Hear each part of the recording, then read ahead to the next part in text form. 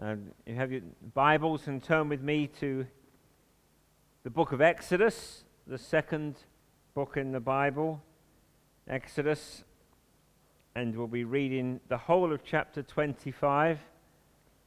The whole of chapter 25, so that's Exodus and 25.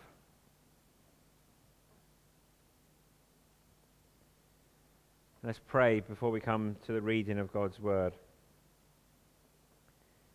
Now, Lord, we remember the story of the woman with the flow of blood that we read at the outset.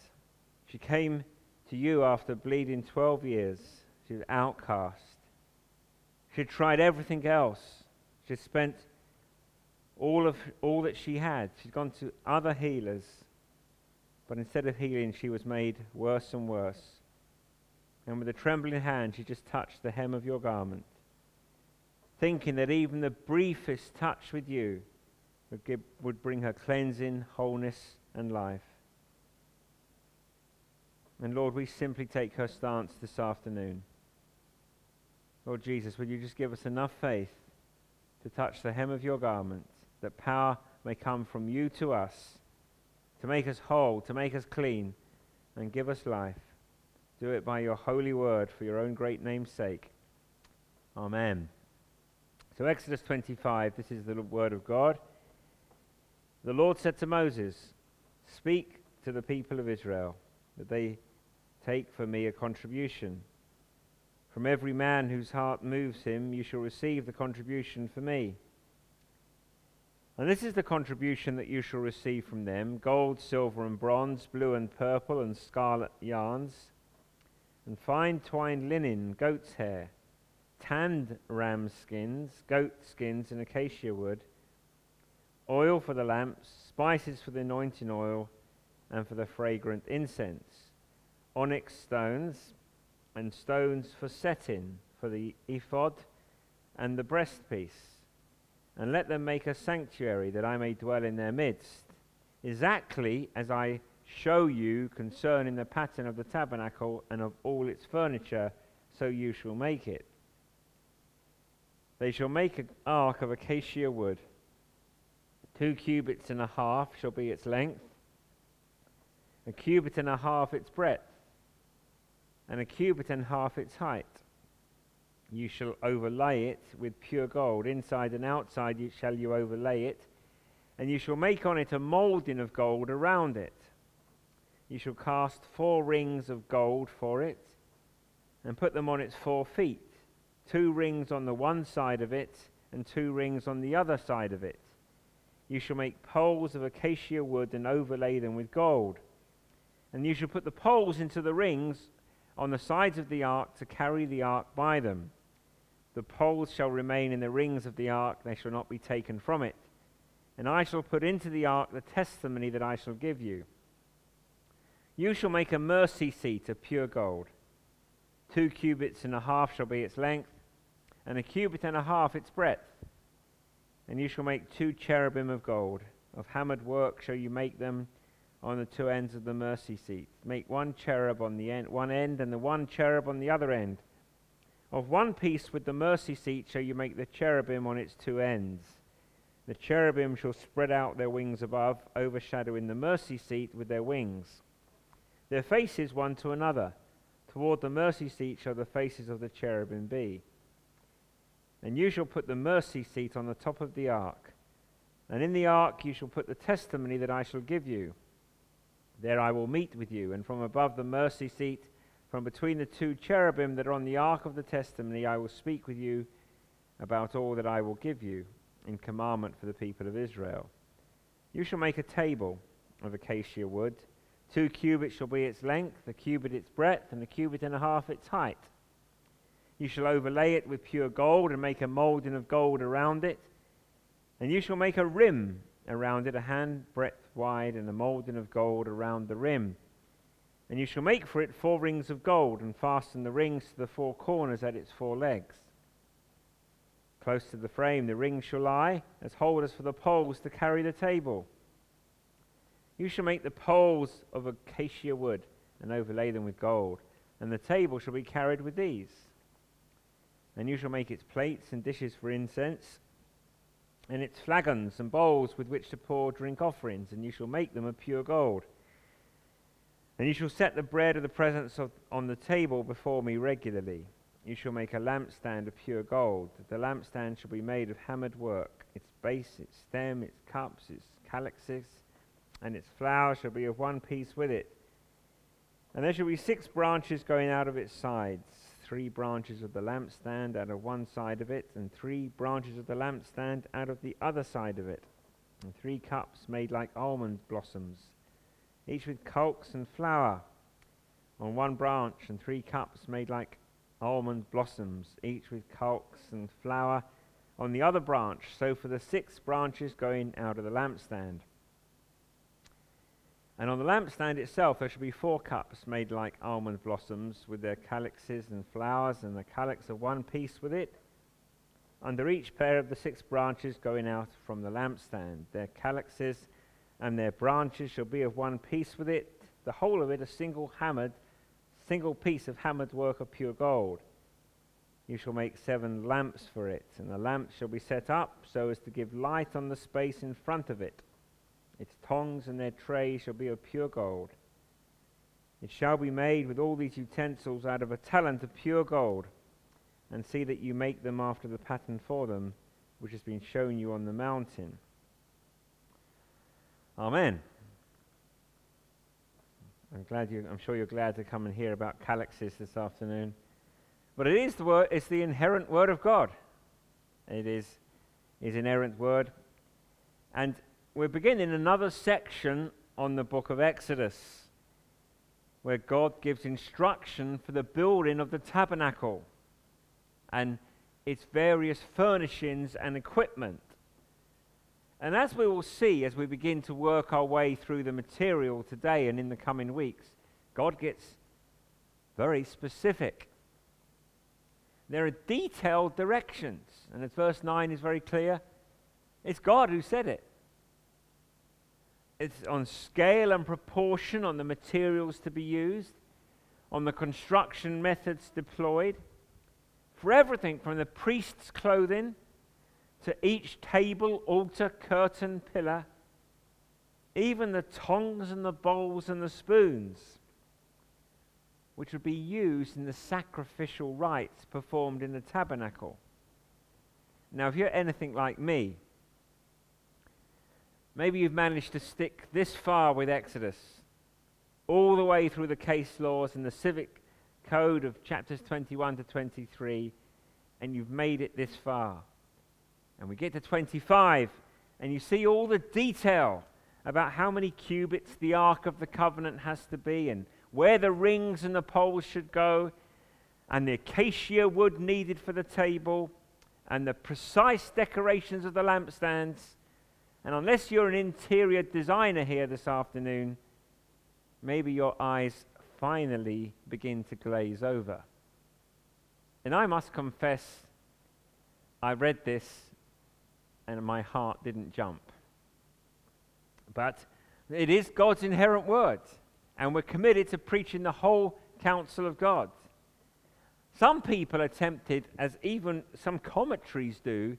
I went to find the commentary on one then, and it wasn't there, because they jumped ahead to chapter 32, to that juicy material dealing with the golden calf.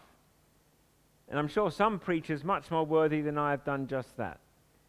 Not for any counsel apart from we preach the whole counsel of God. I'm going to ask you to resist that temptation and to hang in with me. Hang in with me and with Exodus, and take another look at these instructions from God on the building of the tabernacle. They're actually really rich in symbolism and meaning. And they point to gospel truths which we still very much need to hear. Think of the tabernacle and its sacred furniture a bit like a giant pop-up book. Do you remember pop-up books? I think we brought them for our kids. If maybe you read one yourself, or maybe you read them to your children or your grandchildren. You turn the page, when you turn the page and suddenly this thing jumps out at you. And it's like a three-dimensional kind of image, which helps tell the story. And then you have to have a degree in engineering to fold it all back together again, so it can jump out at the next person and surprise them, and then reach for the sellotape when you break it. I digress. But those, they kind of help get the point across. That thing that jumps out and hits you actually helps get the point across. Which I think is what God is doing with the tabernacle and the various items of furniture within it. If you like, and don't mind the poor illustration, it's like turning the pages of a pop-up book, and as each image leaps forward, each piece of furniture comes to view. The storyline of His saving grace for sinners, fulfilled in His Son, the Lord Jesus Christ, becomes clearer. So let's have a look at chapter 25. By way of preface, the introductory section to this entire part of the book of Exodus in verses 1 to 9. God instructs Moses to have the people of Israel make contributions so that the tabernacle can be built. And then verses 3 to 7, we have a list of the required material. But then verse 8, there's a stunning statement there in verse 8. Let them make about what God is telling Moses. Let them make me a sanctuary that I may dwell in their midst. That I may dwell in their midst. God's people lived in tents as they made their way through the wilderness. And God is saying He will come to dwell among them in a tent of His own. That was what the tabernacle was. God's people were dwelling in tents in the wilderness, and God is saying He will come to dwell in a tent of His own. Obviously, He does not mean that God will be contained within the tabernacle, but He's saying at this point in the history of redemption, in redemption's history, God's presence would be especially known and enjoyed among His people in this sacred place. God in a tent made by human hands. So that's staggering and full of gospel significance, because then we understand, don't we, better John 1. John 1 verse 14, the Word became flesh and dwelt among us, and we have seen His glory, glory as of the only Son from the Father, full of grace and truth. And we know that that word dwelt, the better word for it is tabernacled. God pitched His tent among us. God in flesh in Jesus Christ. So the one to whom the tabernacle points us is the Lord Jesus Christ. Jesus, the true meeting place of God with man. So the tabernacle is full of significance and points us to Jesus. Jesus, in whom alone we have access to the Father. That is what our Lord meant when He said, "No one comes to the Father but by me."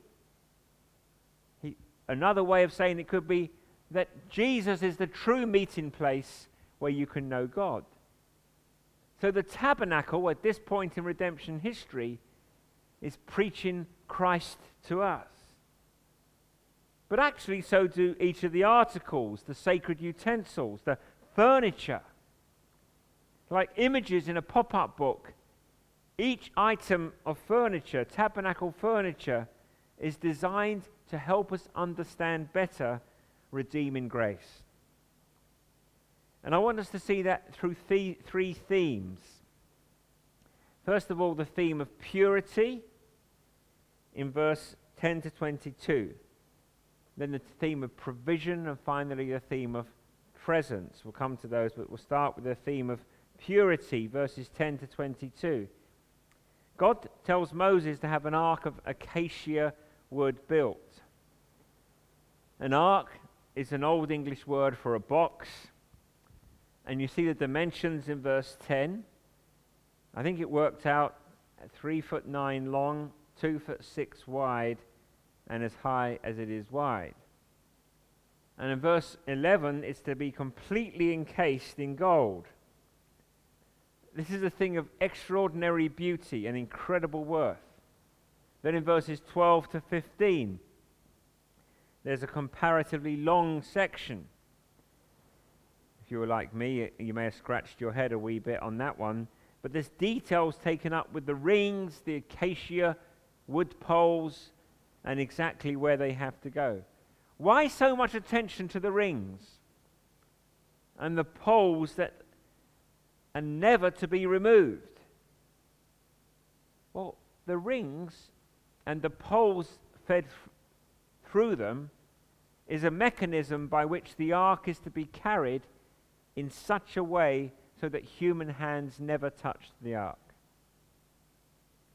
It was designed very perfectly, very precisely, so that human hands need never touch the ark itself.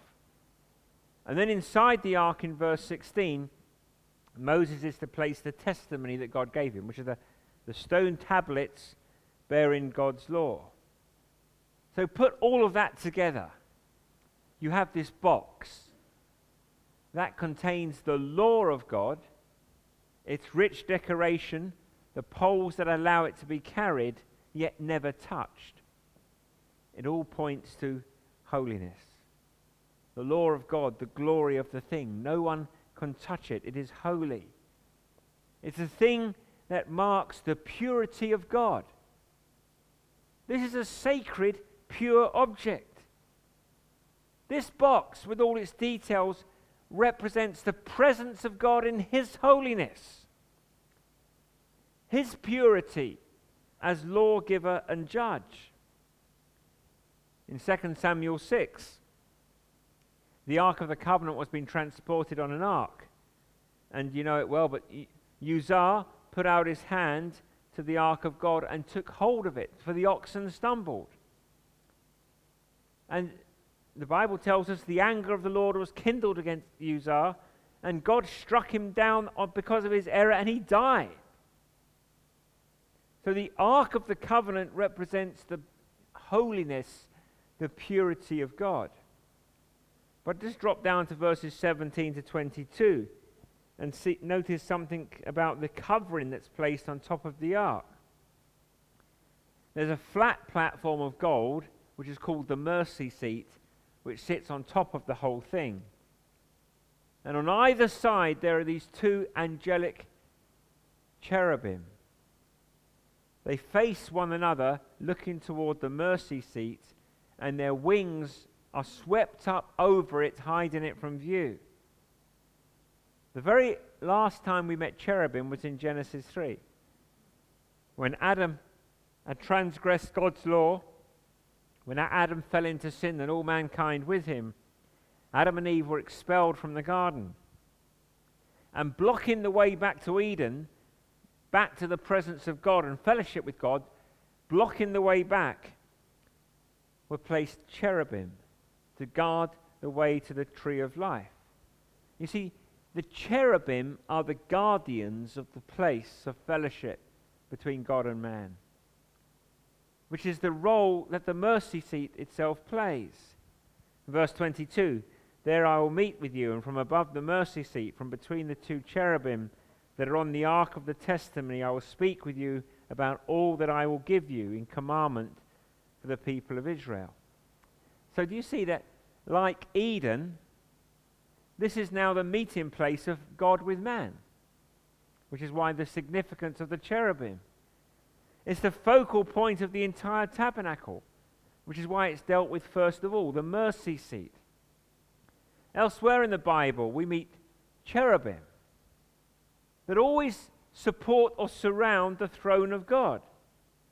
Psalm 99, verse 1, for example. The Lord reigns, let the people tremble. He sits enthroned upon the cherubim. 2 Kings 19 is another one. 2 Kings 19, verse 15. And Hezekiah prayed before the Lord and said, O Lord, the God of Israel, enthroned above the cherubim, you are the God, you alone of all the kingdoms of the earth, you made heaven and earth. 1 Chronicles 13, verse 6. And David and all Israel went up to bring up the ark of God which is called by the name of the Lord who sits enthroned above the cherubim. In Ezekiel 12, the prophet is allowed to gaze not into the temple, but into the holy place of heaven itself. He sees the throne of God and 4 cherubim. Revelation 4, the 4 living creatures that echo Ezekiel's vision, 4 cherubim surround the throne of God. So the Ark of the Covenant with the cherubim is the symbolic throne of God in his sovereignty and glory and holiness and purity, dwelling in the midst of the camp of his people. So this ark, this golden box that resides within the most holy place, the inner court of the tabernacle behind a great curtain, which is also adorned with cherubim, images of cherubim. And the only person allowed to come into the most holy place was the high priest once a year. And on the Day of Atonement, Yom Kippur, bringing with him the blood of the Lamb, where he would pour out on the mercy seat to make atonement for Israel. Last time in Exodus 24, we saw Moses do something very similar. If you remember, on the plain under the shadow of Mount Sinai, Moses took blood and he threw it against the altar, symbolically applying the blood to God himself to make atonement to satisfy God's justice. Well, here is that same principle being enshrined permanently and regularly in the worship and practice of Israel. The blood is applied to the mercy seat, to the throne of God. Now, everything about the ark so far has screamed exclusion. The law contained within the ark condemned everyone who broke its statutes. The gold encasing it speaks of splendor and majesty. The cherubim bring back Eden and our exclusion from the presence of God because of our sin. And the mercy seat is considered to be itself the throne of God, closed from view by the wings of angels. The message is really clear. The purity of God. This is speaking of the purity of God. The purity of God shuts us out. But this is the place where atonement is to be made. Right there on the throne. Right there between the cherubim. Right there, impure sinners like you and I are pardoned and reconciled to God. The ancient Greek version of the Old Testament translates the word used here for mercy seat with propitiation. That word that means sacrifice that satisfies God. And that word is normally only used for the work of the Lord Jesus.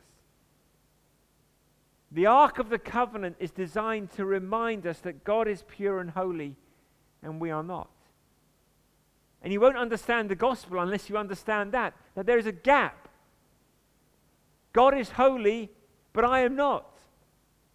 It's the start of the gospel. The Ark of the Covenant reminds us that God is holy and we are not.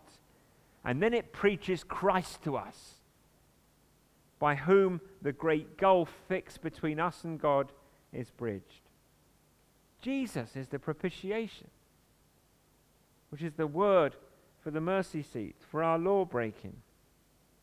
Jesus is the Lamb, whose blood enters the most holy place of heaven itself, into the real throne room of God, to satisfy the wrath of God on our behalf. We no longer need a high priest to enter into an earthly tabernacle year after year to make atonement for us. We no longer rely on sinful men making a symbolic sacrifice that has to be repeated next time. Hebrews 9 verse 11, but when Christ appeared as a high priest of the good things that have come, then through the greater and more perfect tent, there's our word, not made with hands, that is, not of this creation, he entered once for all into the holy places, not by means of the blood of the goats and calves, but by means of his own blood, thus securing an eternal redemption. So you see, even this obscure chapter reminds us that it is finished. Here is an anchor of the faith, for the faith of the weakest even the weakest doubting Christian. Look at yourself and you may see many reasons for doubt, many grounds to wonder if perhaps you're a child of God at all. But look at the mercy seat where Jesus went for you, where Jesus poured out his blood for you. There God is satisfied and the work is done. Because of him, you're accepted in the beloved. Perfect atonement, eternal redemption. No more sacrifices required. No work of ours to find acceptance with God needed. He has done it once for all. Praise the Lord. So first of all, there's this theme of purity. The purity of God, but the purification that Christ accomplishes. But secondly, if you look at verses 23 to 29, the theme of provision. Purity, then provision. In verses 23 through 28, instructions are given to make an acacia wood table slightly smaller than the Ark of the Covenant, but likewise covered in gold. I think I have a picture of it from my study Bible. It also has 4 rings and poles for lifting it. And in verse 29, there are various gold vessels made for the table, including flagons and bowls for drink offerings. And on verse 30, the bread of the presence is to be set before God on that tabletop regularly. Now again, remember that this is God's pop-up book.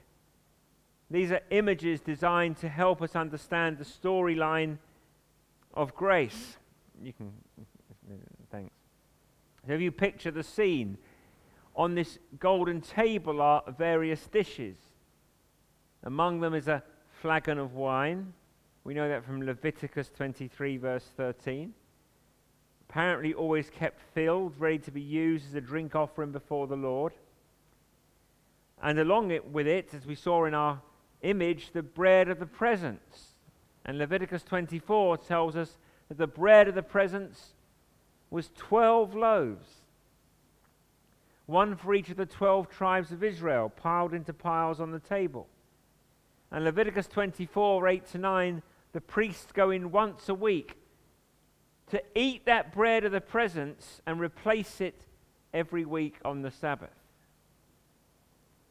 The bread of the presence is there to remind the priests of the provision of God for his people.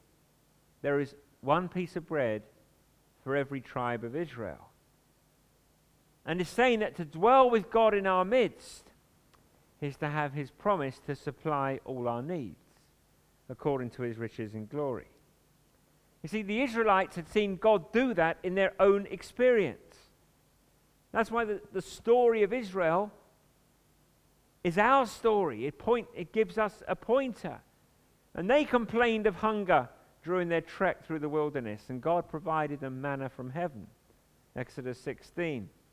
Manna each day of the week, twice on Friday, so they might have enough for the Sabbath and have rest. And Jesus taught us the same promise that is visually depicted in the bread of the presence. We are not to live in the grip of anxiety or worry. We're not to worry about what we will eat or drink or what we will wear. Our Father in heaven knows our need before we ask him. But rather we are to seek his kingdom and his righteousness, and all of these things will be added to us also. Maybe have you forgotten the promises of God?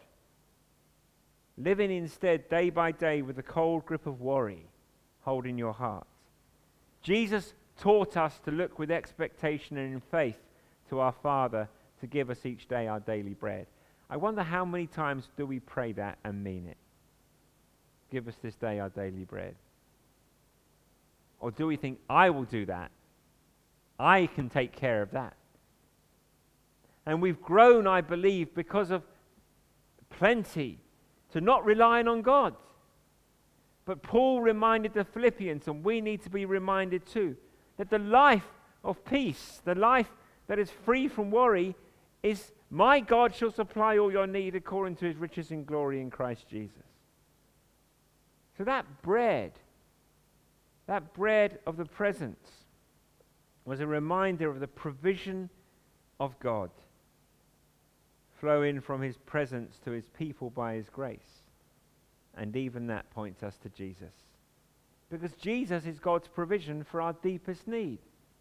In John 6, after our Lord miraculously multiplied the 5 loaves and the 2 fishes to feed the 5,000, Jesus said, "Truly, truly, I say to you, it was not Moses who gave you the bread from heaven, but my Father gives you the true bread from heaven. For the bread of God is he who comes down from heaven and gives life to the world." And they said to him, "Sir, give us this bread always." And Jesus said to them, "I am the bread of life. Whoever comes to me shall not hunger. Whoever believes in me shall never thirst." Maybe it's easy to live a dissatisfied life. To live in the grip of soul hunger that you're unable to satisfy. We all need the bread of life, the Lord Jesus. Jesus is the bread of life. Maybe we've been trying to sate our hunger by entertainment or money, work, family, ambitions, when only Christ can nourish our soul. So we have purity, we have provision, and thirdly, look at verse 31 to 40, presence. We have purity, the mercy seat, provision in the table, presence. God requires a golden lampstand to be built for the tabernacle. 6 branches. I tried to find a good image, I couldn't get one. 6 branches coming from a central stem, making 7 lights altogether. And verse 31 to 35 tells us how this lampstand is to be decorated. It has a base, a stem, cups, and calyxes. Now, a calyx are the leaves that provide a protective whorl around a flower while in bud. I think I got that right. And then there are the flowers and the flames that are set in the flowers themselves. And the whole thing, each of these is made like almond blossom.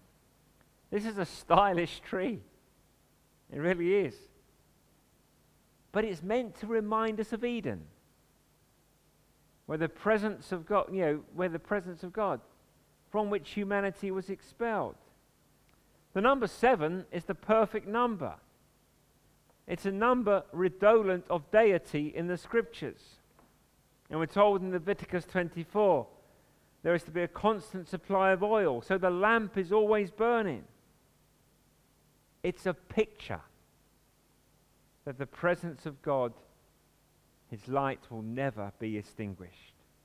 Psalm 104, O Lord my God, bless the Lord, O my soul. O Lord my God, you are very great. You are clothed with splendor and majesty, covering yourself with light as with a garment. John says in his first letter, God is light, and in him is no darkness at all.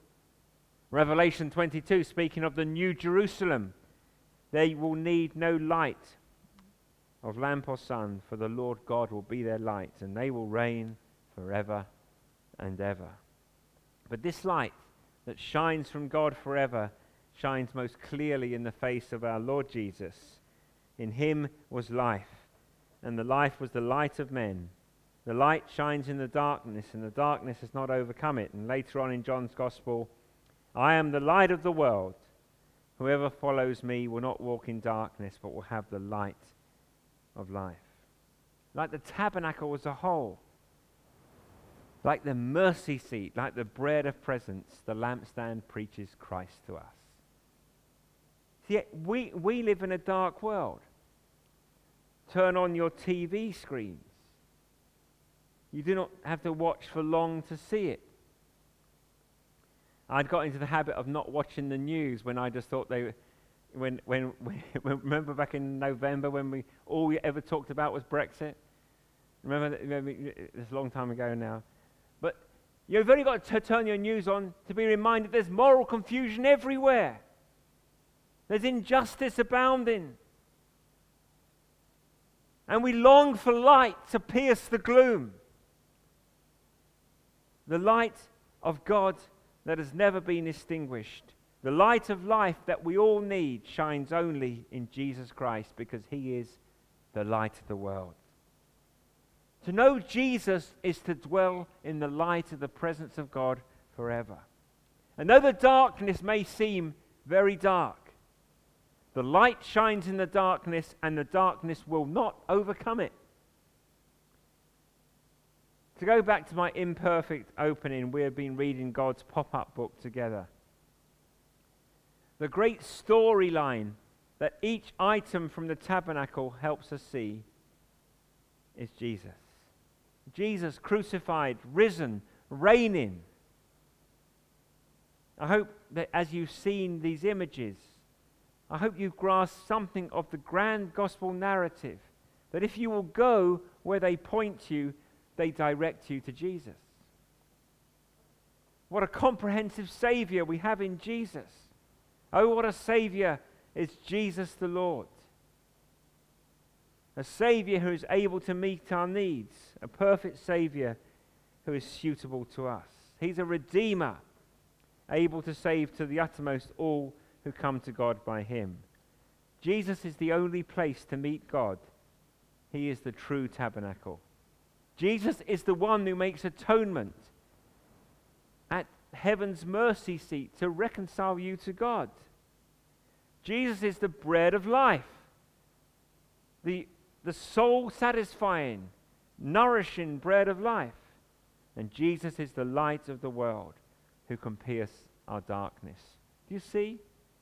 He is the perfect Savior. And this chapter points to him. So that having Jesus, we have the one in whom God supplies all of our needs according to his riches in glory. It's time to train our eyes, maybe for the 100,000th time, but maybe for the first time, on Jesus Christ. Let us pray together as we close. O Lord our God, we thank you for Jesus. We confess that so often we turn every which way for guidance instead of stepping into the light of the world, the Lord Jesus. Help us to rest on his finished work. In his precious name. Amen.